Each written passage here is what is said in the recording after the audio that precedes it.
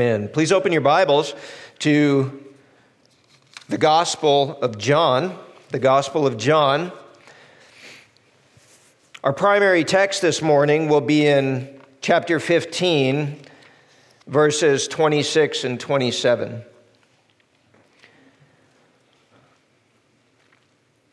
The title of the message this morning is, "What More Testimony Do We Need?" We have a testimony before us, but more importantly, and first and foremost, there's a trial going on. There is a trial that's been going on since the garden. Jesus Christ, though he was not Christ at that time, the Son of God, on trial. He is on trial then and at present through a system called the world, whose God is Satan. Jesus is now on trial, being accused of being a liar, of being false, a false Messiah, a false Christ, and certainly not God. This trial began in the garden when the accuser, that is, the one who stands with the plaintiff, said, "Has God really said?" From that moment forward, he has put into the hearts and minds of his people, that is the world, that very question. That is the question that resonates in the hearts and minds of those who belong to Satan. Has God really said? Is that really who he said he was? Did he really actually do that? What evidence is there for that? In our passage this morning, the Lord assures his disciples and through osmosis, us, that their and our testimony regarding with him is in keeping with the Father and the Spirit. This trial going on in the world system accusing Jesus of being something that he is not only has one advocate. As I said, his name is Satan. There's only one accuser. There is only one testimony from the plaintiff.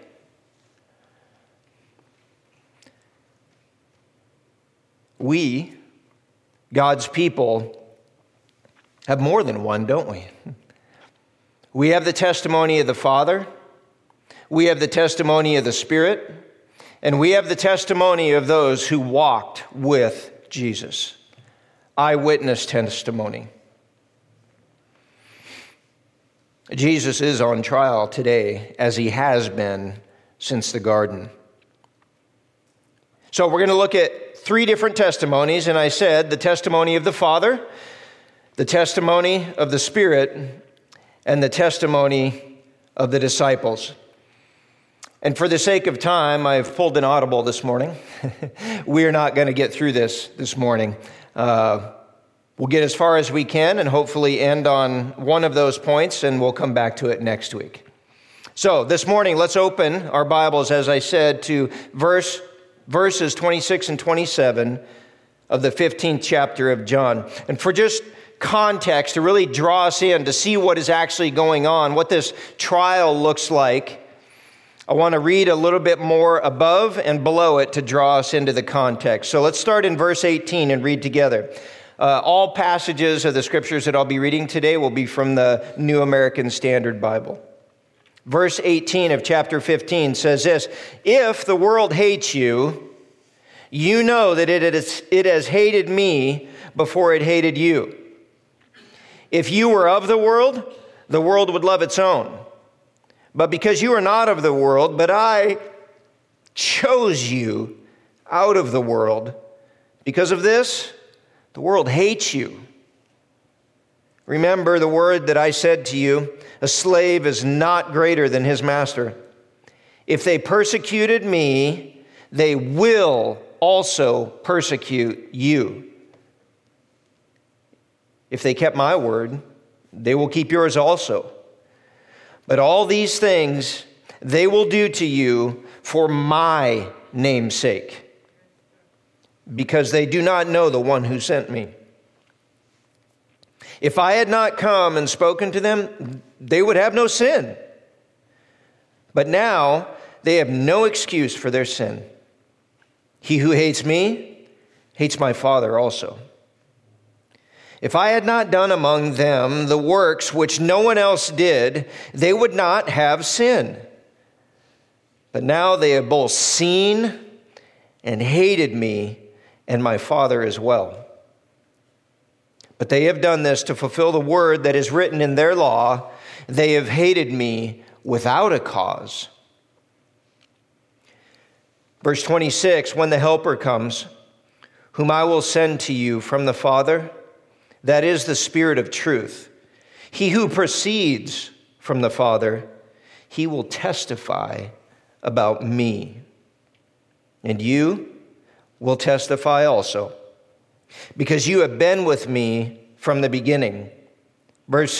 Chapter 16, these things I have spoken to you so that you may be kept from stumbling. They will make you outcasts from the synagogue, but an hour is coming for everyone who kills you to think that he is offering God service. These things they will do because they have not known the Father or me. But these things I have spoken to you so that when their hour comes, you may remember that I told you of them. These things I did not say to you at the beginning because I was with you, but now I am going to him who sent me, and none of you asks me, where are you going? But because I have said these things to you, sorrow has filled your heart. But I tell you the truth, it is to your advantage that I go away. For if I do not go away, the Helper will not come to you. But if I go, I will send him to you.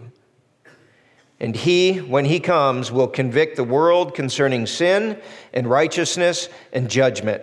Concerning sin, because they do not believe in me. And concerning righteousness, because I go to the Father, and you no longer see me. And concerning judgment, because the ruler of this world has been judged. See the trial? The testimony of the Father, the testimony of the Son, the testimony of the disciples, it's all on trial. The evil one, who is the God of this world, would have everyone who is not of the Son, who is not of the Father, who is not of the Spirit, believe that Jesus is not who he said he is. That Jesus is not who the Father said he is. That Jesus is not who the Son who the Son has said he is. Nor the Spirit. That's the testimony that's out there.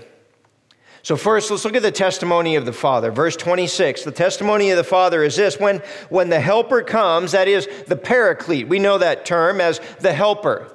Well, in the beginning, it was really the one who would come alongside somebody in a trial context. This would be the one who would be the advocate. This would be the one who would come in and would speak on behalf of the one on trial. That's why the Scripture has given him the name Paraclete, the helper, the one who comes alongside. This is the one who is proceeding from the Father. When the Helper comes, whom I will send to you from the Father. The Spirit proceeds from the Father and the Son. Both the Father and the Son send the Spirit.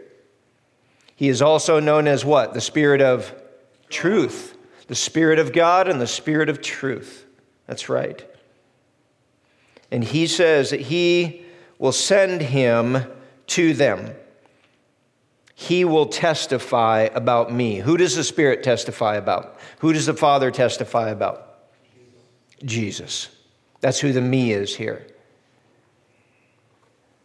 There's a lot of churches surrounding us that testify seemingly of the Spirit. I tell you, it's the little s in most contexts, not capital S.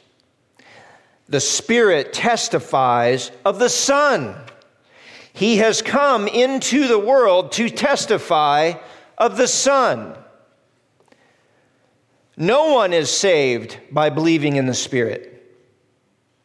only in the Son. The Father has sent the Spirit to testify of the Son. He will not testify of himself. He will not speak of his own, as we'll see here later. He will only speak that which he hears. And we will see the testimony of the Father testifies to the Son. So when the Spirit speaks to the disciples, he will speak of the Son.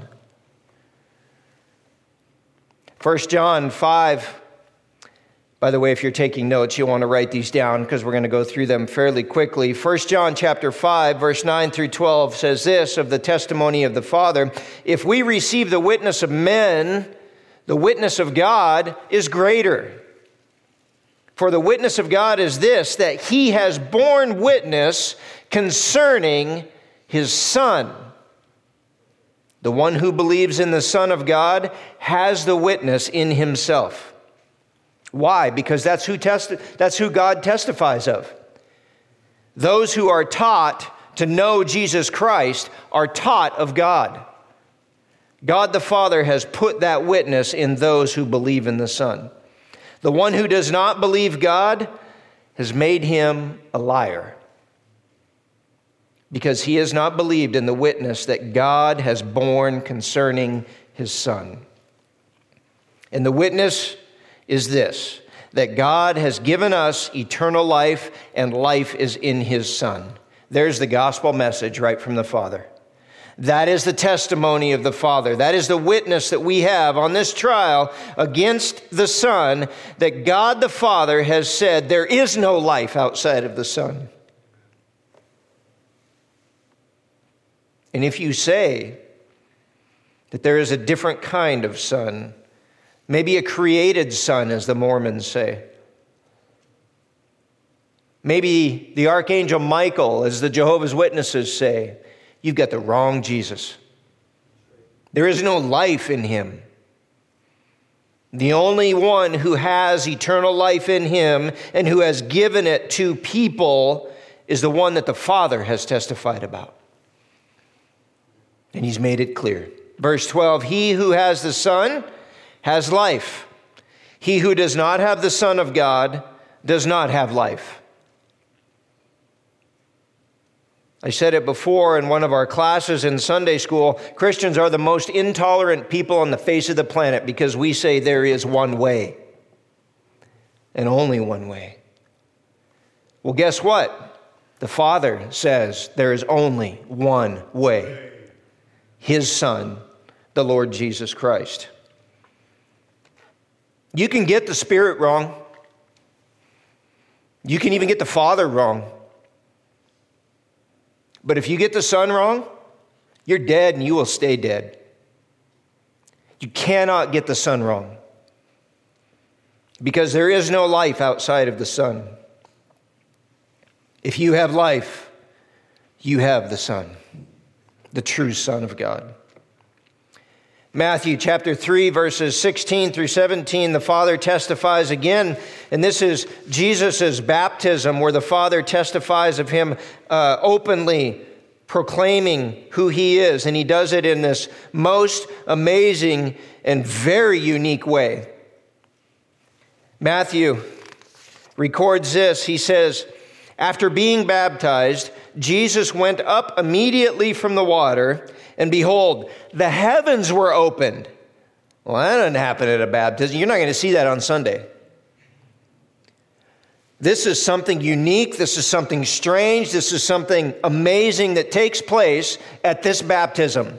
John the Baptist never saw it again. After being baptized, Jesus went up immediately from the water, and behold, the heavens were open, and he saw, that is, John the Baptist saw, the Spirit of God descending as a dove. So here we have the Son present. Here we have the Spirit present. Descending as a dove and coming upon him, that is Jesus. Verse 17, and behold, a voice came out of the heavens saying, this one right here that you see the Spirit of God descending as a dove on top of, this one that you see right here, this is my beloved Son, in whom I am well pleased. Luke 3:22 and Mark 1:11 are the other two gospel accounts of that baptism. The Father testified to his Son that day. So everything that came from that one that was baptized, where John the Baptist and everyone there saw the Spirit of God descending upon him, everything that would come from him that day forward is trustworthy. Trustworthy. Creator God, in the person of the Father, the Son, and the Spirit, present in one spot. What an amazing event. Don't miss how great this is. The testimony of the Father and the Spirit at the same time upon this one who was about to begin his ministry. And everything that he was going to say would have the approval, the testimony of the Father, God, creator of everything. Anything that he said from that point forward, anything that he did, you could take it to the bank that it was true. Matthew 17:5, the Father continues to testify. Matthew chapter 17, verse 5, while he was still speaking, behold, a bright cloud overshadowed them. That is, while Jesus was still speaking. We know this as the Mount of Transfiguration, where Peter, James, and John were invited once again to this special occasion, very special occasion.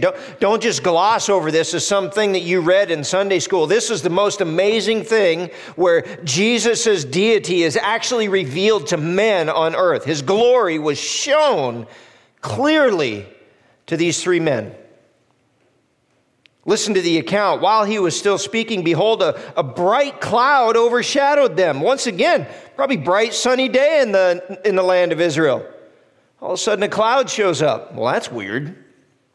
Beautiful sunny day, and we got this bright shiny cloud that shows up. And a voice out of the cloud saying, "This is my beloved Son, with whom I am well pleased." Now get this. Listen to him. Who heard it on that day? There's three people, except for Moses and Elijah, who were already in heaven, right? There was three people that heard that account. Now, that seems kind of private, like maybe the testimony of them, whatever, but there was three.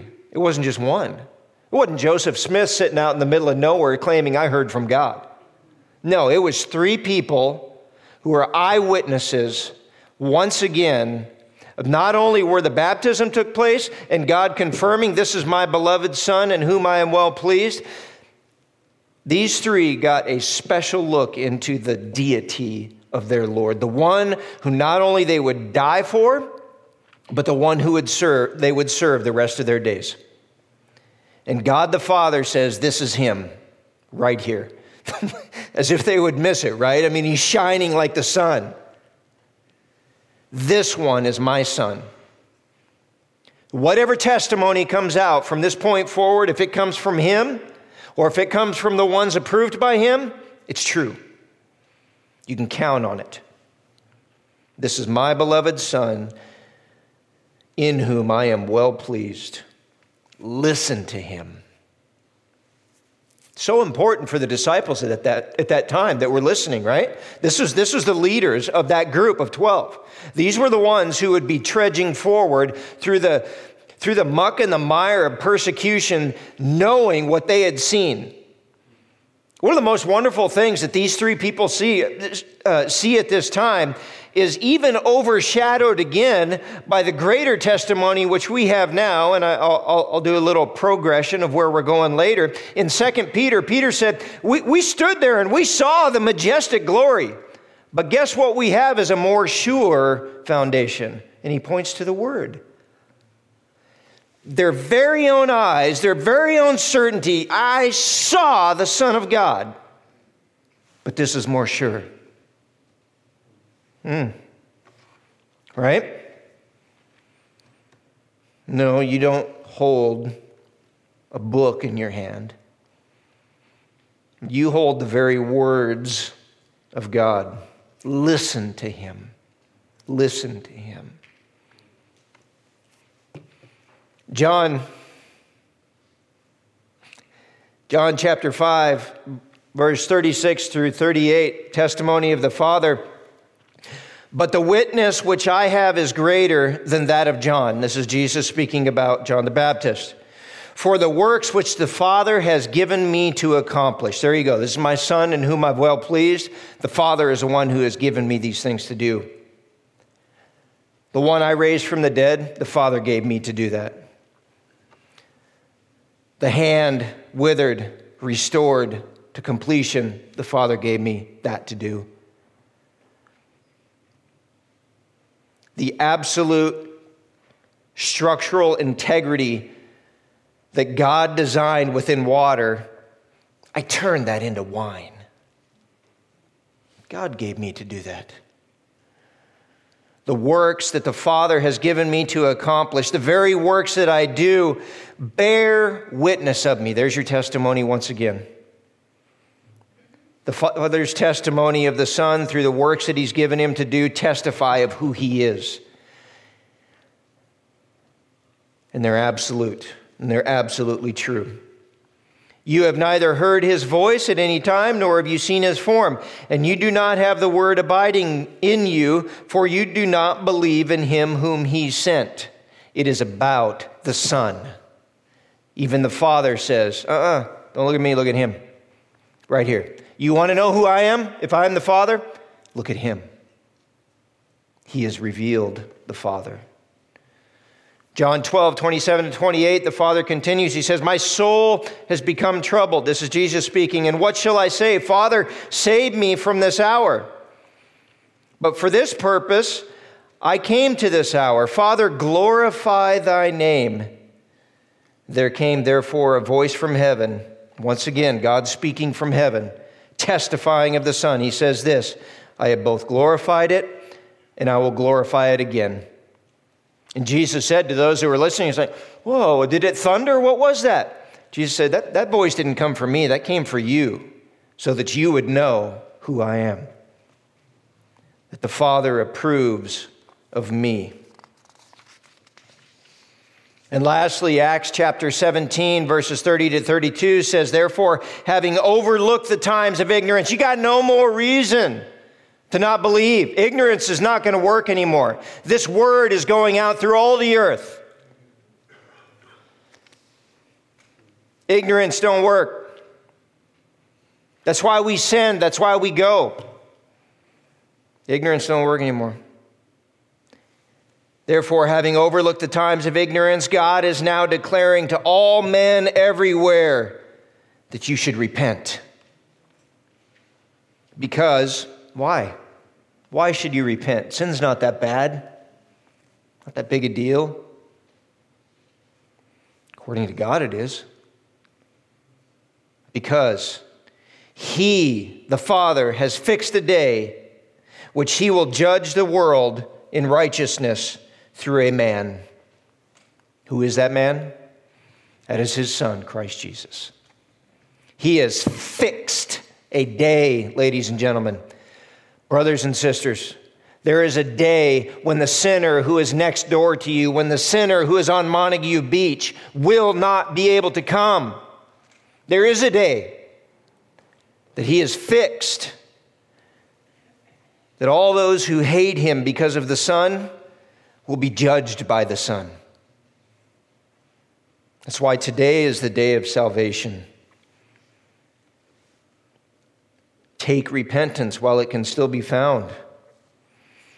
He has fixed a day when He has fixed a day in which He will judge the world in righteousness through a man whom He has appointed, having furnished proof to all men by what? Raising Him from the dead. There's the Father's testimony. All that I have said about my Son, everything that He has done, the works that I have given Him to do, all that He has said, everything about Him, I have proved it to be 100% authentic by the grave not keeping him. That's all the evidence that this is needed from the Father. That's the only testimony that's really needed from the Father. The grave could not hold him. The result of sin is death, right? Every man who dies will stay there until the final resurrection. But death could not hold him because it had no power over him. He did not die because of his sin. That's the point. He died because of my sin. He died because of your sin if you're in him. And his death that he died is good enough to pay the penalty for your sin if you're not in him. Verse 14. Sorry, that's later. When they heard the resurrection of the dead, they began to sneer. That's what the world does.